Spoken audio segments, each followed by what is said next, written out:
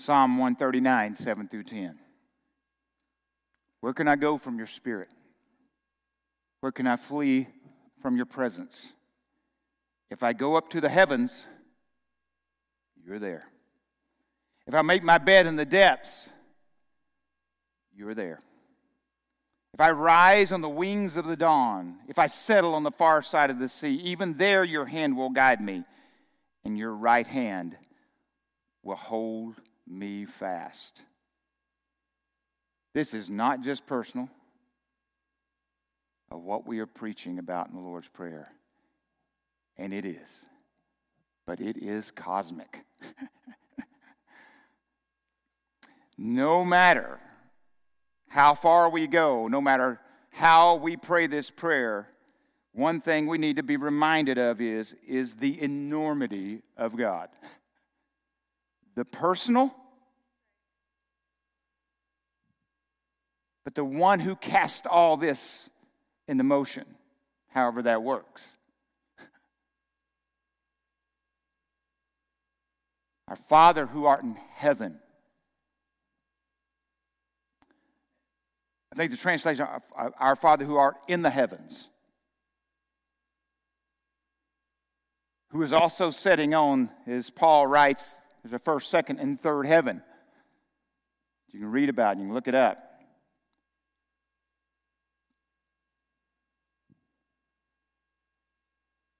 N.T. Wright says, this God is both ultimately present within the world and utterly beyond it, beyond other and different from it. He is present to celebrate with his people and grieve with them, to give them his rich blessings and to rescue them from all ills, because he is also sovereign over heaven and earth and sea and dry land, all the powers of this world, and even over the urgings of the human heart.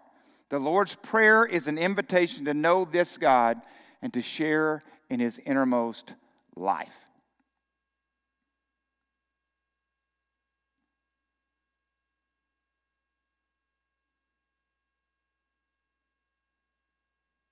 I've asked this question over the years.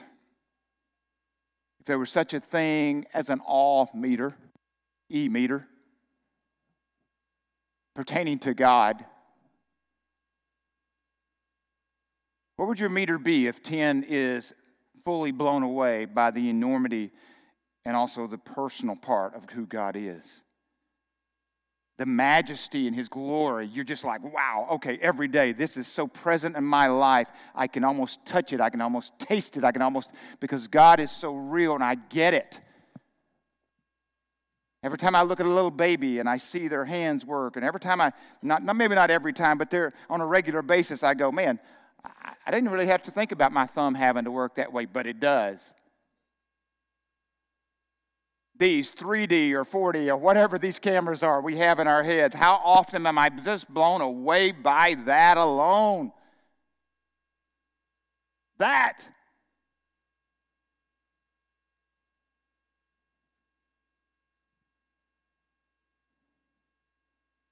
On Allie's radio station a few weeks ago, and one of the things that she asked me about, what do you think is some of the biggest challenges to great discipleship? And I do believe the two things, besides obviously sin in our hearts. I mean, obviously we know it's kind of like asking, what's the answer in Sunday school? Jesus. Okay, we always say Jesus just in case, okay? Or, but we go, what is the issue? For most people, it's sin. It's our self-centered nature. We know that, and I say we know it. We should know that. But here's the deal. I just shared with them, I think in the day and age we live in, especially, I don't know if it's always this way, as the biggest issue is exhaustion and distraction. We're just exhausted by the distractions. The distractions we've talked about on the show is the fact that over the last year especially, we added a lot more things because we had to kind of adapt and shift, and whether ministry, whether in our own personal lives, we added a lot of things, but we didn't drop anything off. We didn't remove anything.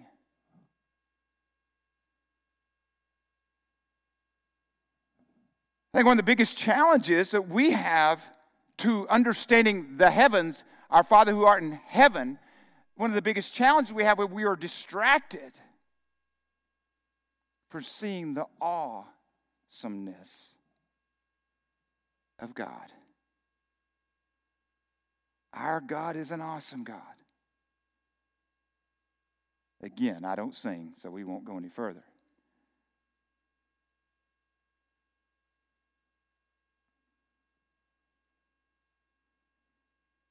Romans 1:20. For since the creation of the world, God's invisible qualities, his eternal power and divine nature have been clearly seen, being understood from what has been made, so that people are without excuse.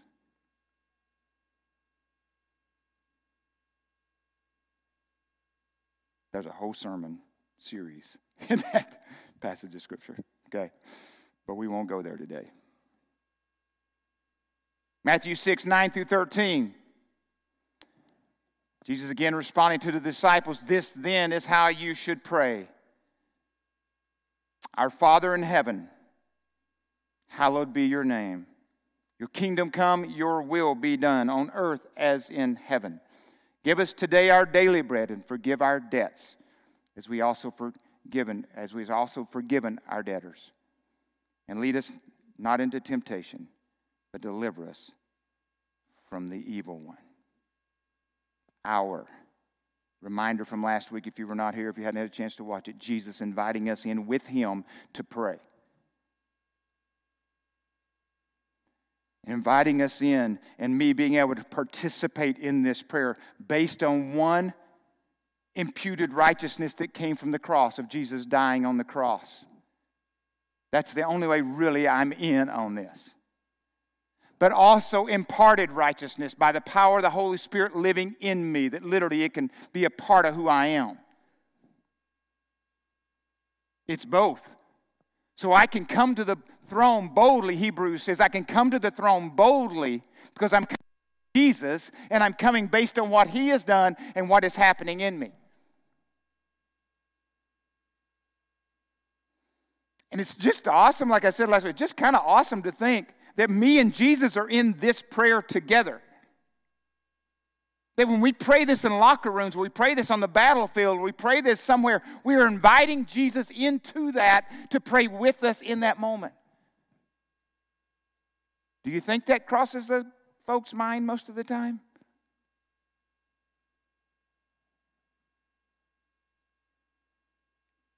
But Dallas Willard, part of a quote from last week.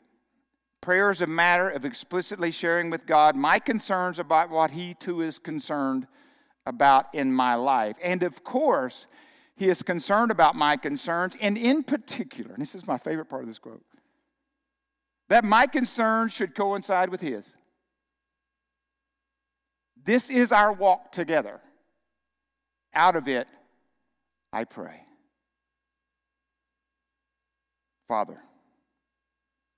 Again, this is a revolutionary thought. Again, I just want to make sure that we don't get too far into this. I'm not going to do this every week, but I want to make sure we don't get too far into it since we just started this series last week, that you don't miss these two pieces. And again, you can go back and listen to the message. But this part of Father is a revolutionary thought in this prayer. Now, the Jewish people had a lot of prayers. But this prayer, why is it different? Because the Old Testament Jews did not think of God as an intimate father. He was the Lord God Almighty, and he was to be feared.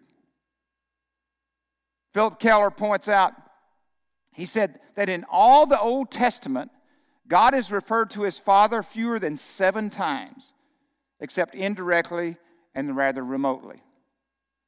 Yet in the Gospels, Jesus speaks of God as Father more than 70 times. The term Father implies the intimacy and love of a personal relationship with the Creator of the universe. It should encourage us to draw near to God and expect to find mercy and compassion.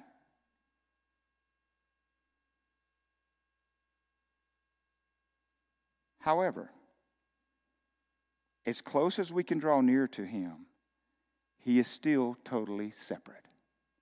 Hallowed. If you're from the South, hallowed. I have no idea how many of you learned it, hallowed be thy name. I don't know if you're from the South or not, but that's, I don't know. It's hallowed. Hallowed be your name. What does it mean to hallow God's name? Well, the word hallow in the Greek word is to set apart as holy, to consider holy, to treat as holy. Not just to consider it, but you treat it that way. And in the word consider here, I would say is way more than, oh, think about that. No, consider it and you engage.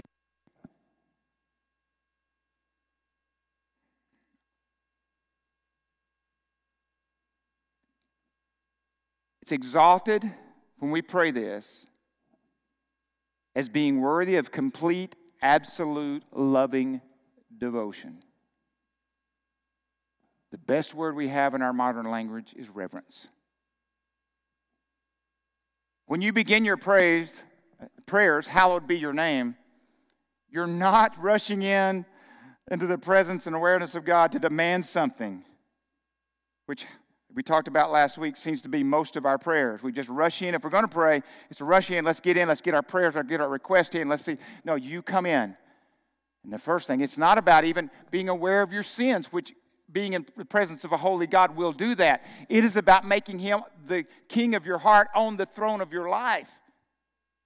So when you're praying this, it's way more to this prayer than just giving a nod to who God is. It is asking God to become a holy present in your life, and he is on the throne. Do you dare pray that? Again, I have a feeling when those in the locker room and wherever else we pray those, that is not what we're praying. It's just a guess.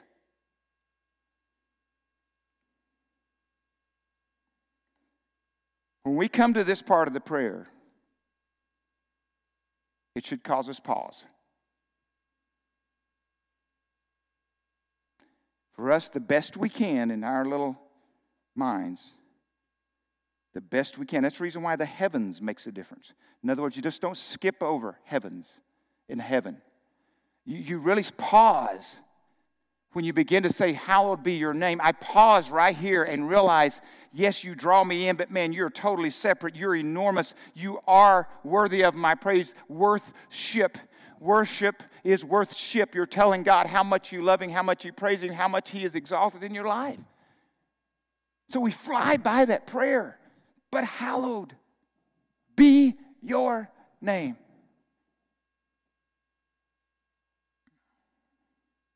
And one of the things I think we've got to be real careful of when we come to this prayer is because, Abba, Father, we talked about last week, is that if we're not careful, we can become almost so comfortable. It's just like Daddy, my big daddy in the sky, the big man in the sky.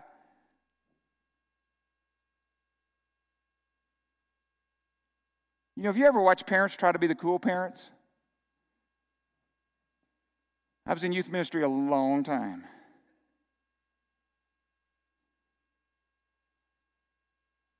It is so devastating, I believe, to your children when you try to be their friend first. Devastating. I would tell those students, and I would just say them right up front, I'm not here to be your friend first. I'm not here to be your second father or first father first. For some of them, that became the situation over years, and that's okay. I've been put in your life in this office of being your pastor. And I have to make decisions from that office first. And consider the rest of it that you might be my friend later. If it's an outflow of it, great. With my kids, my kids will tell you, I never tried to be their friend. If I became their great friends, that's a bonus, but that's not what we set out to do. Because I was not put in their life as their father to be that first. How devastating is I've watched parents buy alcohol for underage teenagers because they want to be the cool parents. Even for other people's kids.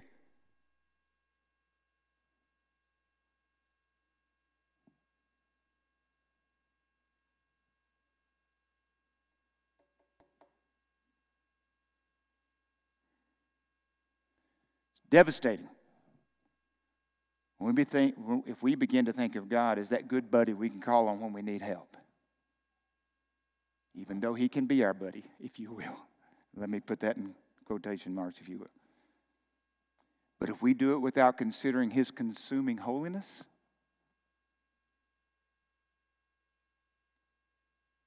and without fearing the consequences of what he could do,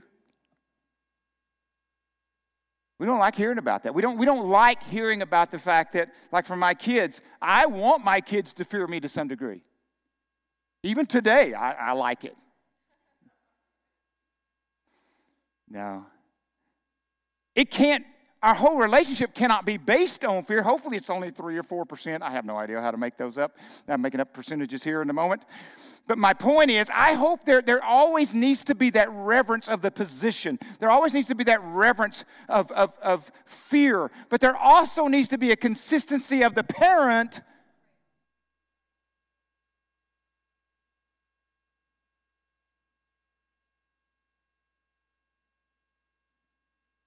that reverence is warranted.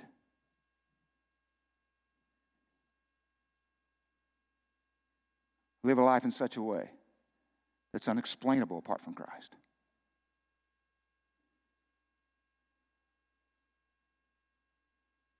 To pray this prayer as Jesus prayed in John 17, Father, the hour has come. Glorify your Son, that your Son may glorify you. I have glorified you on the earth. I manifested your name to the men whom you gave me. All of Jesus' life was to fulfill this prayer. To do the will of the Father. When we pray each day, hallowed be thy name, I think we're saying this, and I'm going to just read it. Father, your reputation, your name is at stake in me today. May I live in such a way as to be a credit to your person. May others see your character through my behavior and honor your name because of what they see of you in me. That small word becomes pretty large.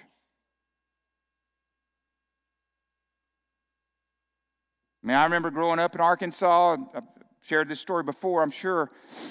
But growing up there in that little town, and my dad owned a car business. And, I call it the lost decade. As most of you know, I went 10 years away from God and really didn't want to. I tried to harden my heart, become indifferent to God, and I did.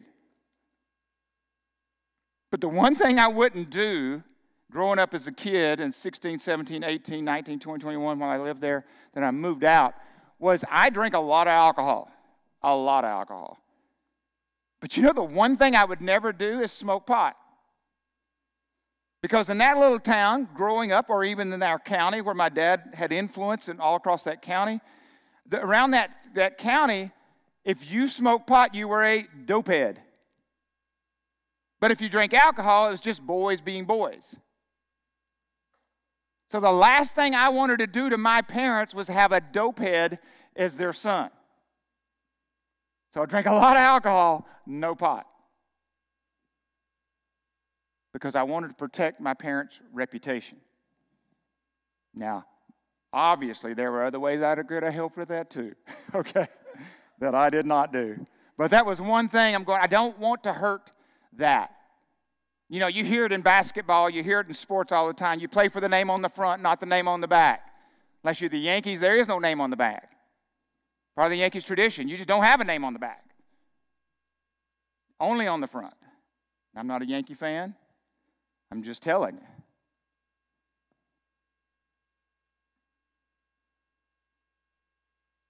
If God's reputation in the world is really important to you and I mean really, do you desire in your life to reveal to the world around you that you follow a holy God? Now, of course, it's going to play its way out in different ways.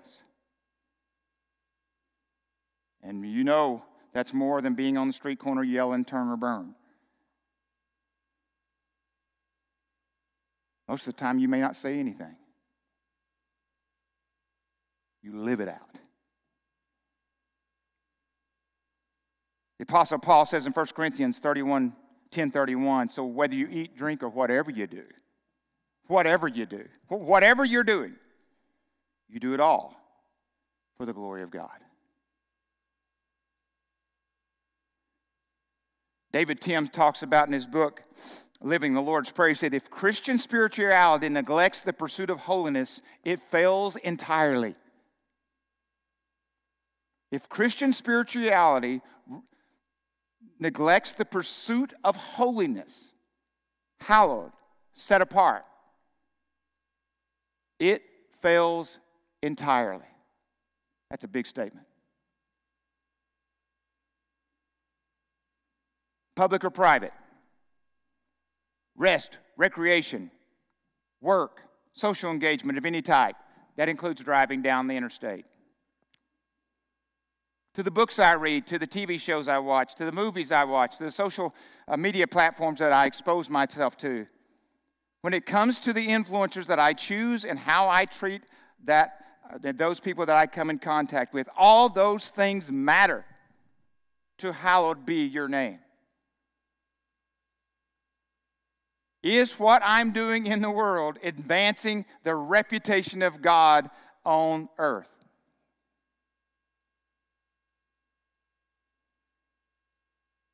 I have a feeling some of you wished you'd have picked a different Sunday. But that's what it says. Probably one of the most familiar things that we quote. Even before you were a Christian. Even if you were an athlete somewhere and you didn't have a care in the world about God or indifferent, you probably said this somewhere along the way. That's my guess. But this is what you were saying. Hallowed be your name. As a father, I'm known by a lot of names. As a man, some of them more than others. I'm going to list some of them. I'm a preacher. I've actually been a travel agent, a bookkeeper, landscaper, car detailer, pool man, plumber, cleaner, protector, visionary, provider, coach, cook. No, just kidding on that one. That's not true. Those who know my family know that's not true. Comedian, disciplinarian. Any amens? Amen. The angry one, the frustrated one, the overwhelmed one. Anybody who ever been known by those? Each one tells a little bit about me. Elmer Townsend, in his book, when he talks about the names of God, I thought this was just interesting as I was doing my study. I don't have it up on the screen, so just if you would listen. He's talking about praying the Lord's Prayer for spiritual breakthrough. I just thought this was interesting how the Jews came to this. He said, in Jesus' time, the Jews so reverenced the name of God that they would not say the sacred name Yahweh because it was so holy. They took the consonants out of the name Yahweh and the vowels out of the term Adonai, put them together and formed a new word the King James translators called Jehovah. When devout Jews came to the word Yahweh, they would say Adonai, so they would not dishonor God's real name by saying it. When Jewish scholars copied the scriptures, they selected a new pen with which to write God's name so they would not dishonor God by writing his name with a pen that had been used to write other words. After using the new pen to write God's name, they broke it so it could never be used again. That's reverence. Now, you can do all that and still miss God, right? You can do all that and still miss God. When we understand that God's names, and he has many names, when his names reveal parts of his character, that God wants to be relational to us. And when we know his name, and that's the reason I know last week we dedicated the babies and we talk about their names, it tells a piece of the story. But when we know God's names and we hear his names in different ways, it tells us a little bit about his character.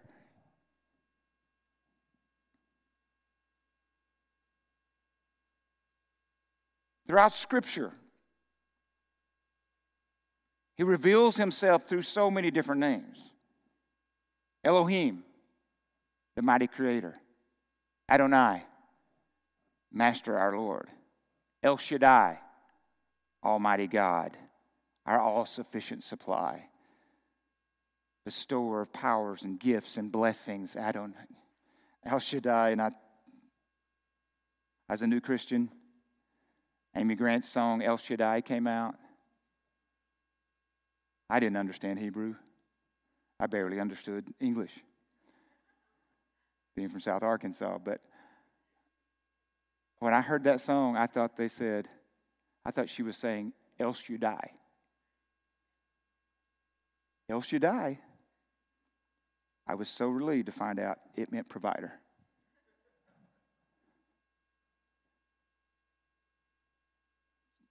Jehovah Jireh. There's a song right now called Jireh, my provider. And just listen to that over and over. Jehovah Rohi. The Lord is my shepherd. He is my friend. He's my companion.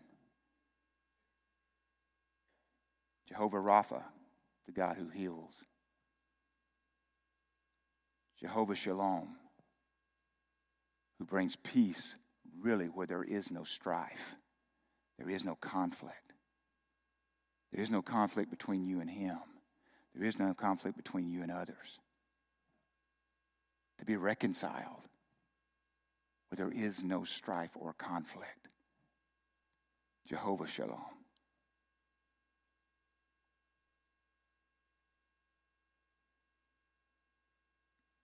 Yesterday I went to a memorial service, a man I have known of for 20-something years, but a man I did not know. And I do know his wife. And it's amazing at a memorial service when you begin to hear the stories. And you see a man who you thought was extremely quiet, extremely reserved. And you find out there's so many other parts to him. And you go, I think I'd have liked hanging out with this guy. From practical jokes to things that he did for his kids, things that he did for his wife. Because if you don't walk things out with, if you don't set in the presence and journey with, you don't know pieces.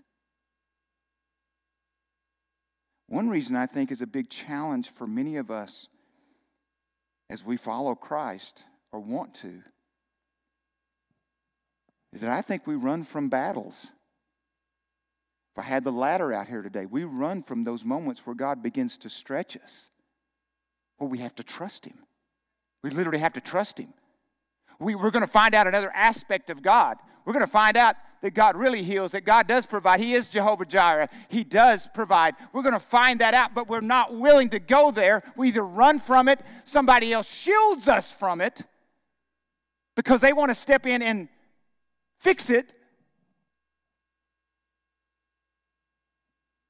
When God is wanting to do a great work, that I get a chance to know another aspect of God here. I get to trust God right there. I now know Him personally right there. And we run from it and we don't even know that we're running from it. But if we don't trust Him and we don't have battles, so many of us want to run from battles, and I love what McManus says about what's the reward for winning a great battle? It's a greater battle because you know now you trust God there, so now you can go on to the next thing. You dealt with that fear yesterday. Now we're on to the next thing. But if you don't know God is El Shaddai, and you don't know God is Adonai, if you don't know God there, you will be very limited in what we pray here. Hallowed be thy name. Because you don't know Him. There are certain parts of me, I've said this to teenagers years ago. There are certain things you guys will never know, experience with me, that my own children get to. Because I literally am their earthly father. And I wanted them to know me in a different way than I didn't want my kids to go, they were just another kid in the youth group, even though at times, obviously, the rules were the same. But I wanted them to always know there was a different relationship. Some of my kids rebelled. 2 of them did. 2 of them faked it well, okay? Covered it well. 2 of them didn't fake it, covered it very well, okay? But what I know is there are different things that your children know about you because we've been in circumstances where they know unconditional love greater than maybe another one does. All 4 of them would get it, but because of their rebellious circumstances and heart, they knew it differently. And it doesn't make us any closer. They just know a different aspect at a different level. There are parts of God you know about God that I don't know to some degree. At least in not that depth.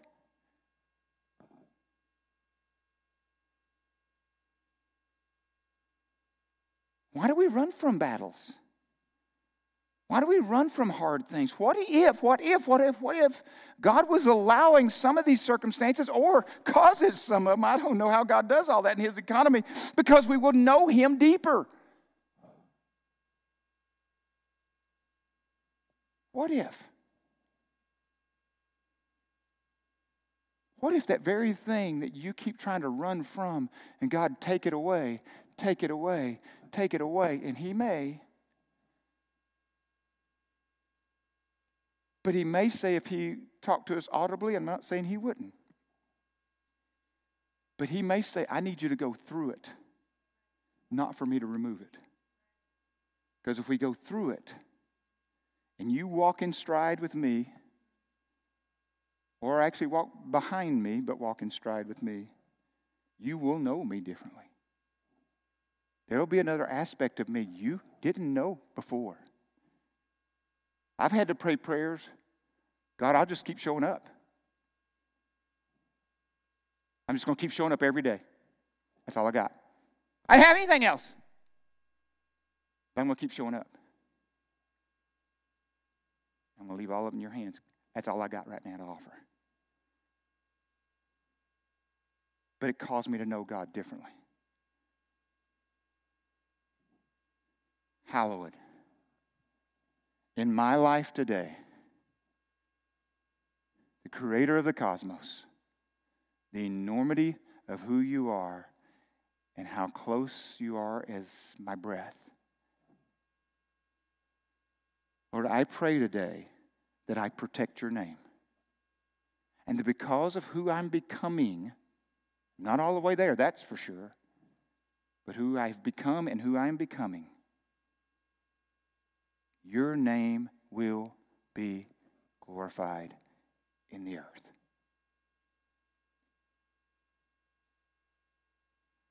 I'm not really sure what your great dream is for life. That includes me sometimes. I get a little confused. But you will never, ever have a greater honor or a greater dream than to say, I represent the King of Kings. Every day that I get up, I am His ambassador. And we are called to be ambassadors. It's scriptural. And wherever I go representing the kingdom, it's not my wants and desires. I represent the desires.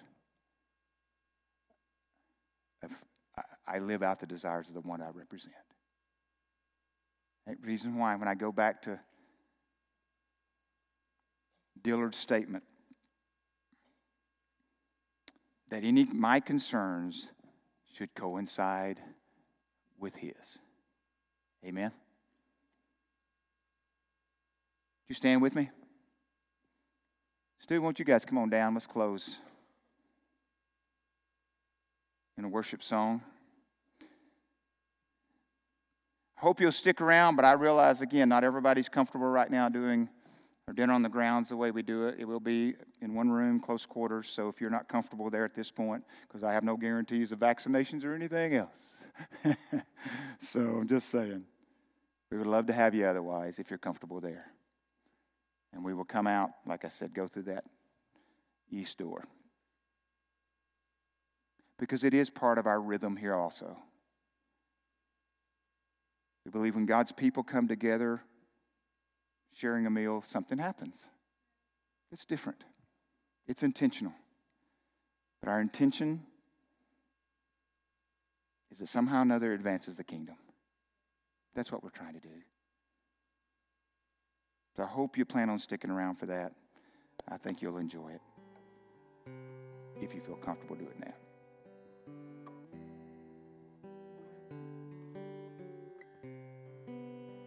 Our Father, join with me, who art in heaven, hallowed be thy name. Thy kingdom come, thy will be done, on earth as it is in heaven.